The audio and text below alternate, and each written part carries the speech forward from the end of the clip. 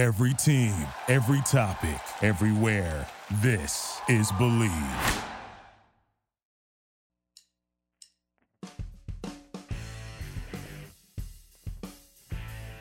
Welcome one and all to another edition of After Hours with Defo and Luby here on the Believe Network.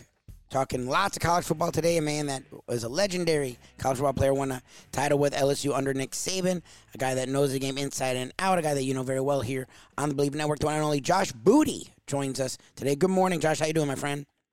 I'm doing awesome, man. Thanks for having me on the show. And it is a huge football week, man. We got tons and tons and tons of action. We got it broke down starting tonight, actually. We get 2 games tonight, 2 small college games tonight, but this week's fantastic, dude. There's all kind of a breakup of games Friday, Saturday, Sunday.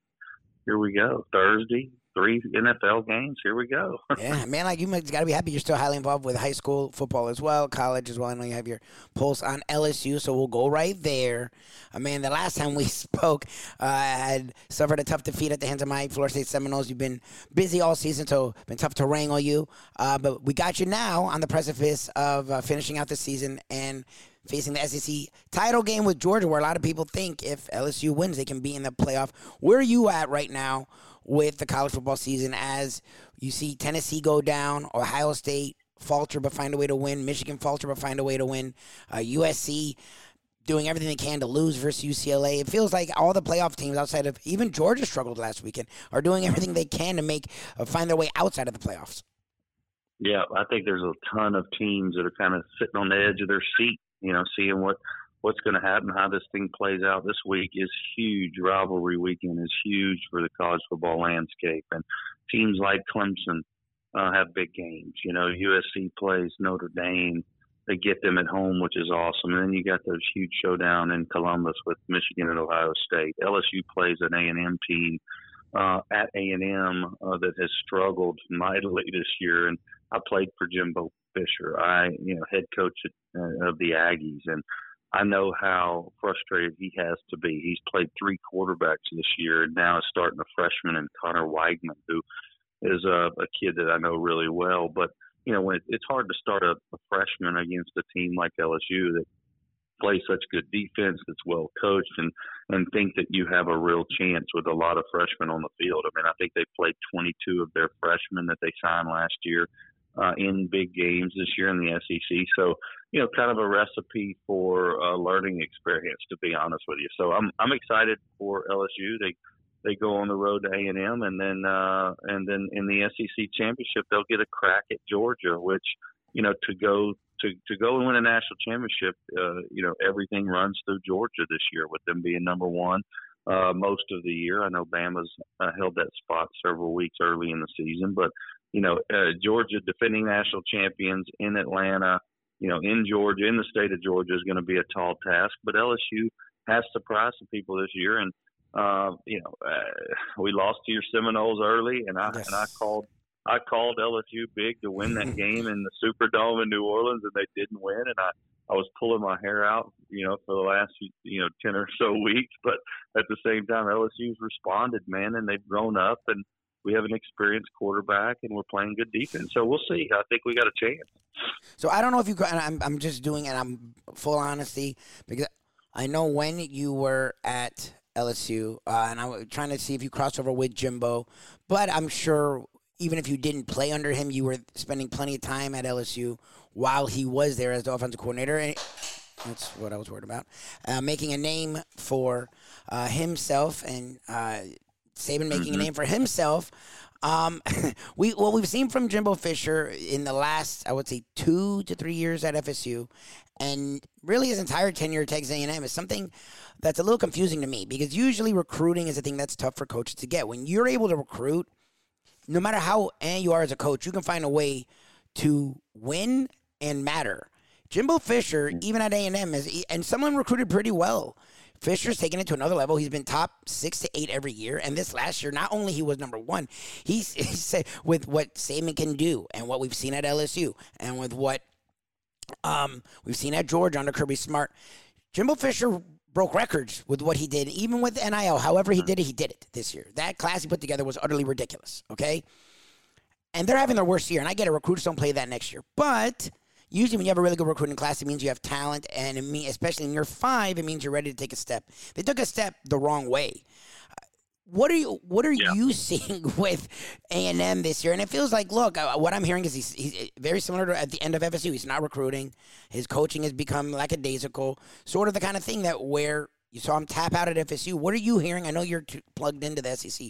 What are you hearing? What are you seeing? What are your thoughts on what's going on at A&M and with Jimbo Fisher?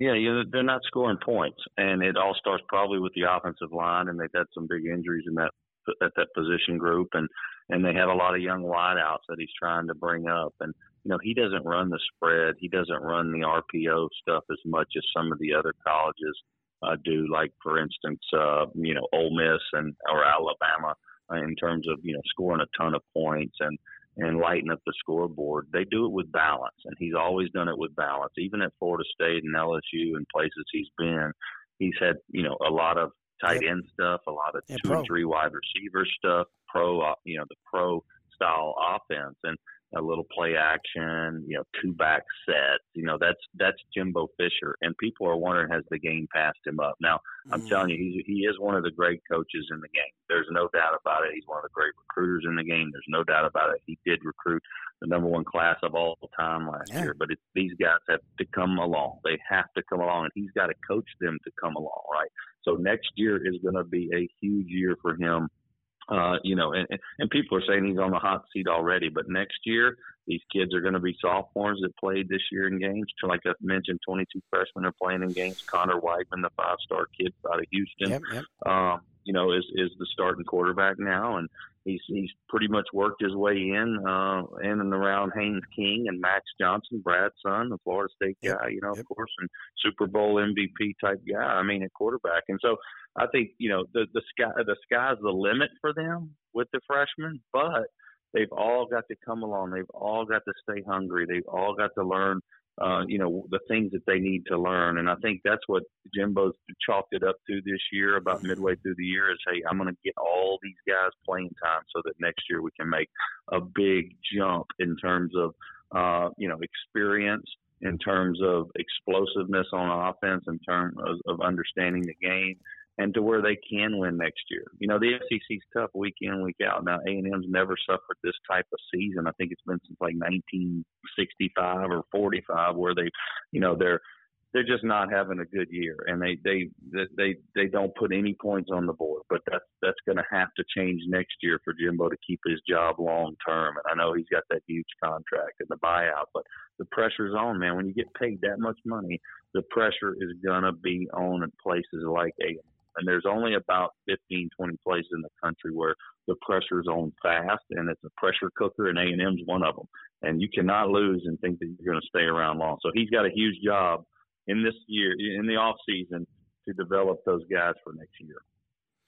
Well, and interesting, the way people are talking is like it's a done deal. So it's interesting. You think, and look, it makes sense. He just put this class together. At least it's finally the quarterback he's been looking for a while at A&M, really his highest rated guy at A&M, the quarterback position that he's recruited. So it makes sense to give him a year with the kid. I get it. It's just A&M fans don't sound like that, but how fans are. You're an LSU alum and fan, so if crazy fans and passionate fans, it's you. A organization, a program that did not move into next year with their coach, and he was only there. It was very Willie Taggart-ish, coming from a G5 success. Mr. Brian Harsin out at Auburn. The rumors are swirling, and a lot of people out of the Auburn base was saying they should go after Lane Kiffin. Well, yesterday news broke that Lane Kiffin was stepping down.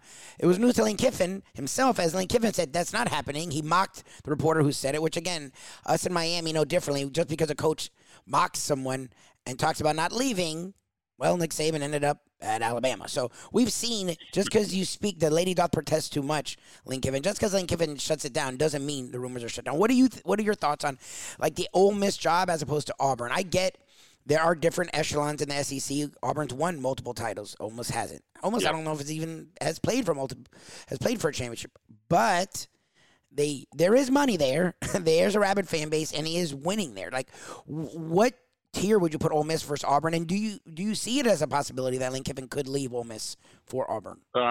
Yeah, I think it's a real possibility, and we could see it as soon as the Egg Bowl's over on Thursday wow. night. I mean, I don't know for sure. Yeah. I get it. I'm close to the program, because I played for Lane. My brother played for Lane. Yep. I've got buddies there. They all think that he's on his way out, but there's a chance he could stay. He built something unbelievable. Last year he had 10 wins. If he wins the Egg Bowl and the bowl game this year, he'll have 10 wins. They're sitting at 8-3, and they struggled last week. They mightily in a game that everybody thought that they would win against Arkansas, and Arkansas just punched them in the mouth and gave them a good ass whipping.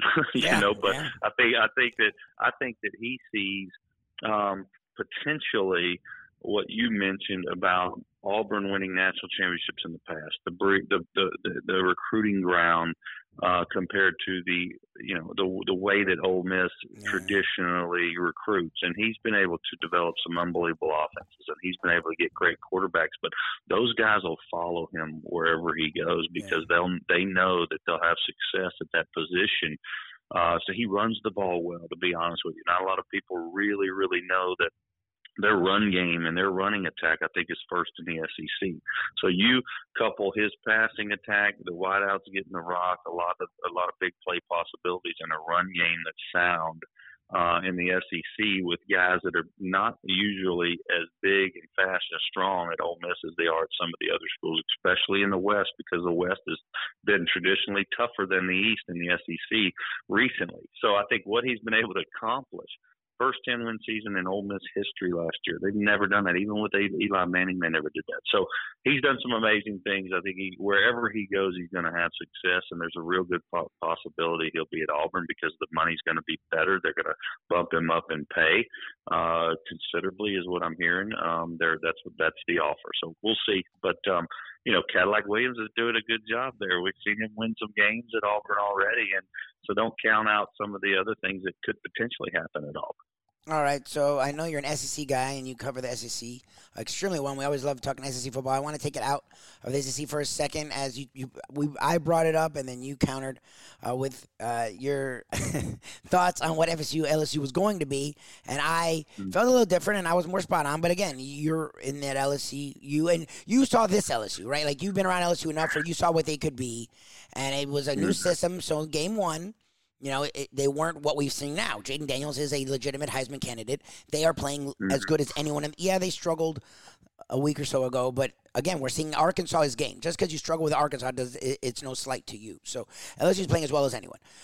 I also follow FSU closely, so I knew that everyone kept saying FSU the last 4 years, and I'm like, but you understand, if you watch every game, the record isn't it's not. I get Bill Parcells says your record's who you are. But if sometimes you're missing things by not watching a team play by play, and I could see FSU growing to this, where they were building the offensive line, building the defensive line, turning Jordan Travis into an actual quarterback from a guy that a lot thought could be, including myself, a slot receiver. And I was wrong, very wrong about Jordan Travis. And they were just building the talent, and they were working the transfer portal as well as anyone. And when you do that, you can turn around in year 3, and we've now seen that with FSU, where I don't know where they're going to end up.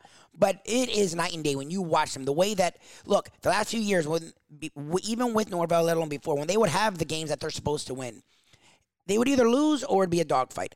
They're taking these games seriously. When they're playing top 25 teams, even with injuries, they're in these games. It does feel like a very different Florida State team, and I know you've been around that program a little bit. I know we've talked with you about it, so I wanted to ask you, just how different is Florida State now compared to before from what you've seen? Oh, man, I think Norvell, you mentioned it, it's just a huge turnaround in terms of, the way that they go about their business, the defensive side of the ball especially. I was super impressed with. They've had a huge statement here. I mean, they've had some games like against the U here in Miami. I mean, they absolutely hammered them, took care of business, and went, next week. I mean, it's unbelievable, and that's how you have to be. If you're better than a team, you don't play down to a team. Florida State in recent years has always played a lot of close, ugly ball games, even if they've won. And as you're building and growing as an organization, you want to raise the profile of that organization, and that's what Norvell's been able to do. And it's been fun to watch because, I had no real gut feeling on what they could do against LSU early. They had played a small school first game of the year. Yeah, and Duquesne, I think. Yep, Duquesne, good job. And LSU and Brian Kelly had 9 new staff members, new quarterback, new position players all over the field. And FSU came in and exposed that early in the game, and LSU tried to play catch up at the end and couldn't do it. And so that's a great win on the road, really, in New Orleans and Louisiana against LSU. But they've been able to handle their business. And there's been several times this year where they probably should have come out a winner, and they didn't, and they got several losses. I know that. I think 3 losses. But At the same time, when Florida State shows up now, you're in for a real battle, and they play great team defense, and they score some points. So, I think the balance is there. The chemistry's there. The chemistry's huge. The chemistry is very huge, and they've had a statement year, man. I'm proud of the way that they've turned around. I think it's great for college football. Well, and you said something, talked about rebuilding and turnarounds, and I know you split time between down here, Louisiana, Mississippi, like you're all over the place, but I know you do spend time down here. So talking about turnarounds and rebuilds down here in South Florida, they want to be going through a turnaround. It doesn't feel like they're turning around just yet. We have seen, and again, Norvell didn't do it in year 1. And I understand. But again, Norvell had a different set of expectations than Mario Cristobal does have in Miami. We've seen Ole Miss seem to turn it around quickly with Lane Kiffin, but we've also seen teams like Michigan State and Baylor feel like they turned it around, and then this year happened where they sort of backslid. When you look at what Mario Cristobal, the money Miami's put into that staff, put into the head coach, and then you see what they're doing on the field, what do you do with that? Because a lot of Cane fans still have a lot of faith, and I'm not saying you get rid of Cristobal. Obviously, I get that. But I don't know where they get the faith, and I get what he did with Oregon, but this is a very different situation to me. When you see Miami and you hear people talking about, okay, it's year 1, what are your thoughts on this year, and what are your thoughts on the future with Cristobal and the Canes? Well, I think he's got to get a lot more production on the offensive side of the ball. It's kind of been a dud on offense for them, and that keeps the defense on the field and that football dynamic. It's tough if you're not moving the football and you start giving up points and you're leaving that defense out there on the field. And I know Cristobal's a good coach. I know that Miami's going to be able to recruit players, but they better do it fast because there can be a downward spiral if you continue to lose, all the big games and the games that are noteworthy and the national stage games. And, I just think that he's got to figure out a way to get productive on offense to give that defense a little bit of a break because it looks like they're just out there on the field way too long. And I've watched them several games. I don't watch them near as close as I do some of the other the SEC and some of the other ball clubs that I follow. But I do watch them, and I see that there's some growing up to do for them. And we thought that they were going to have a great year, and I think that's been the biggest disappointment with the quarterback and him coming back and him being an NFL prospect. And he's kind of taken himself out of that first round type of opportunity because just before the season, everybody said this is kind of the sleeper kid right here. Yep, he's a big, strong, tough, athletic. Yep. He's a Kyle Trask type player. He can do a lot of good things, and he can. But he's they haven't been productive, and he's taken a lot of hits, and they're in a lot of third and long situations. They're in a lot of situations where they're down in ball games, and he's having to throw, and they become one dimensional. And it's very, very tough to have success that way. So they can pin their ears, and come after you, and then you're doomed as a quarterback. We've seen it at every level. We see it at every level every week. Bad teams they kind of spiral down in the second half of ball games because they're behind and down in distance, and they're behind in the ball game, and they become one dimensional. So Miami's got to figure out a way to stay balanced and stay productive on offense. Before we let you go, and I do want to talk about some of the things you got going on now. It's a degenerate world, and we're very big into gambling. And you are involved in a site that is like the dream for degenerate and gamblers. So I do want to touch on that. But before we let you go, I brought up the playoffs before. I want to get back to the reality of the playoffs going forward. As it's funny, Tennessee seemed like they might coast into a playoff spot. They were number 5. And they only had 1 loss, and they don't have to play in the SEC championship, which actually for them is a positive. That's one more tough opponent that they don't have to face, and they did beat Alabama. So it felt like when Michigan and Ohio State play, they're probably going to walk in. Well, they lost this weekend, and they got drubbed by an average South Carolina team. So they're out. To me, who's next in line is that team we just talked about, a lot from Baton Rouge, sitting there bumped up. They have a big game versus a top opponent. What are your thoughts on the playoffs, and how do you think it shakes out as we're getting to this point where it feels like we just assume they're set, and then you see Tennessee lose, and you've seen Alabama go down. You've seen some things happen that we weren't expecting. Where do you think we go when it comes to the college football playoff? Yeah, that's a super loaded question this time of year, man. It gets super interesting. I know. Notre Dame, Dame's, I look at, I kind of take it from the West and across the country. I mean, USC, Notre Dame, this week's game is going to be huge. And it's at SC. Yep. They love that they're 5-point favorites at home. They're super high scoring. They're dynamic on offense. Notre Dame's been playing well, though, and they're balanced, and they run the football. And they don't give up a lot on defense. So that matchup's going to be huge. I think SC wins because it's at home, and it'll be a high-scoring game. I think Clemson, South Carolina is an interesting game this week because South Carolina pummeled Tennessee last week, and what a difference a week makes, right? I mean, Hendon Hooker's out for the year now, and Tennessee's out of the playoff picture, but Clemson could be bounced pretty quickly, too, if South Carolina plays like they did last week. They'll hammer Clemson because Clemson's not very explosive on offense, in my opinion. I think this Ohio State Michigan game is huge. I mean, in terms of of all the implications, because both those teams could get in, and if they play a close game, if Michigan plays a close game on the road in Columbus, I think both those teams could potentially get in if USC and Clemson loses. So we got to really watch that. And then TCU's got several tough games left. They've got a Big 12 championship game where they're going to have to play Kansas State. Kansas State's no slouch. I saw them play live against Oklahoma, and I was down there on the field, and I'm like, Kansas State's got monsters. They made Oklahoma look small. And so Kansas State is a team that could surprise TCU, and I know TCU's got a big game this week. So I think they've probably got the toughest road to get there, other than maybe LSU having to go through Georgia and play in Georgia. I mean, that's going to be a real test, and I can't wait to see what that line comes out at. But Georgia's got to be favored, up there 8, 9, 10 points, just because of their complete dominance this year, especially on defense, for them to grow up with a lot of those young defenders that were backups last year on that national championship team and play the kind of defense. And it's like they picked up where they left off last year. So I like Georgia. I like Ohio State because they're at home. I like right now I like TCU and Clemson, but if SC rolls, and they've got a Pac-12 championship game where they're going to have to play Oregon, and then if TCU continues to roll, I think they could be in there because the chances of Clemson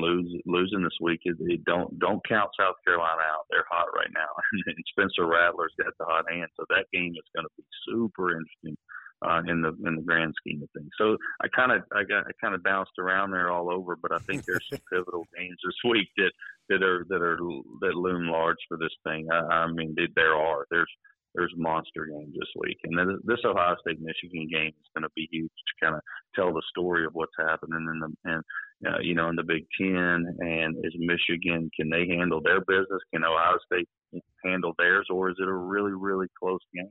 And maybe both those teams get in because of Tennessee losing last week. All right, before we let you go, you brought up something that we're very familiar here on After Hours with Defo and Luby, and our show we do each and every day that you've also been on, the Defo Show with Luby. The Line. We love dabbling in degeneracy, we call it, but gambling. Gambling is huge, and you're a smart man, got in on the action. BulaChallenge.com. What's going on? We haven't talked to you in a while. We know you were in the early stages with it. What's going on with BulaChallenge.com? Yeah, we're version 1 right now. We're on the Apple and Android store, Nice. Google Play, Apple and Google Play, and you can download it now.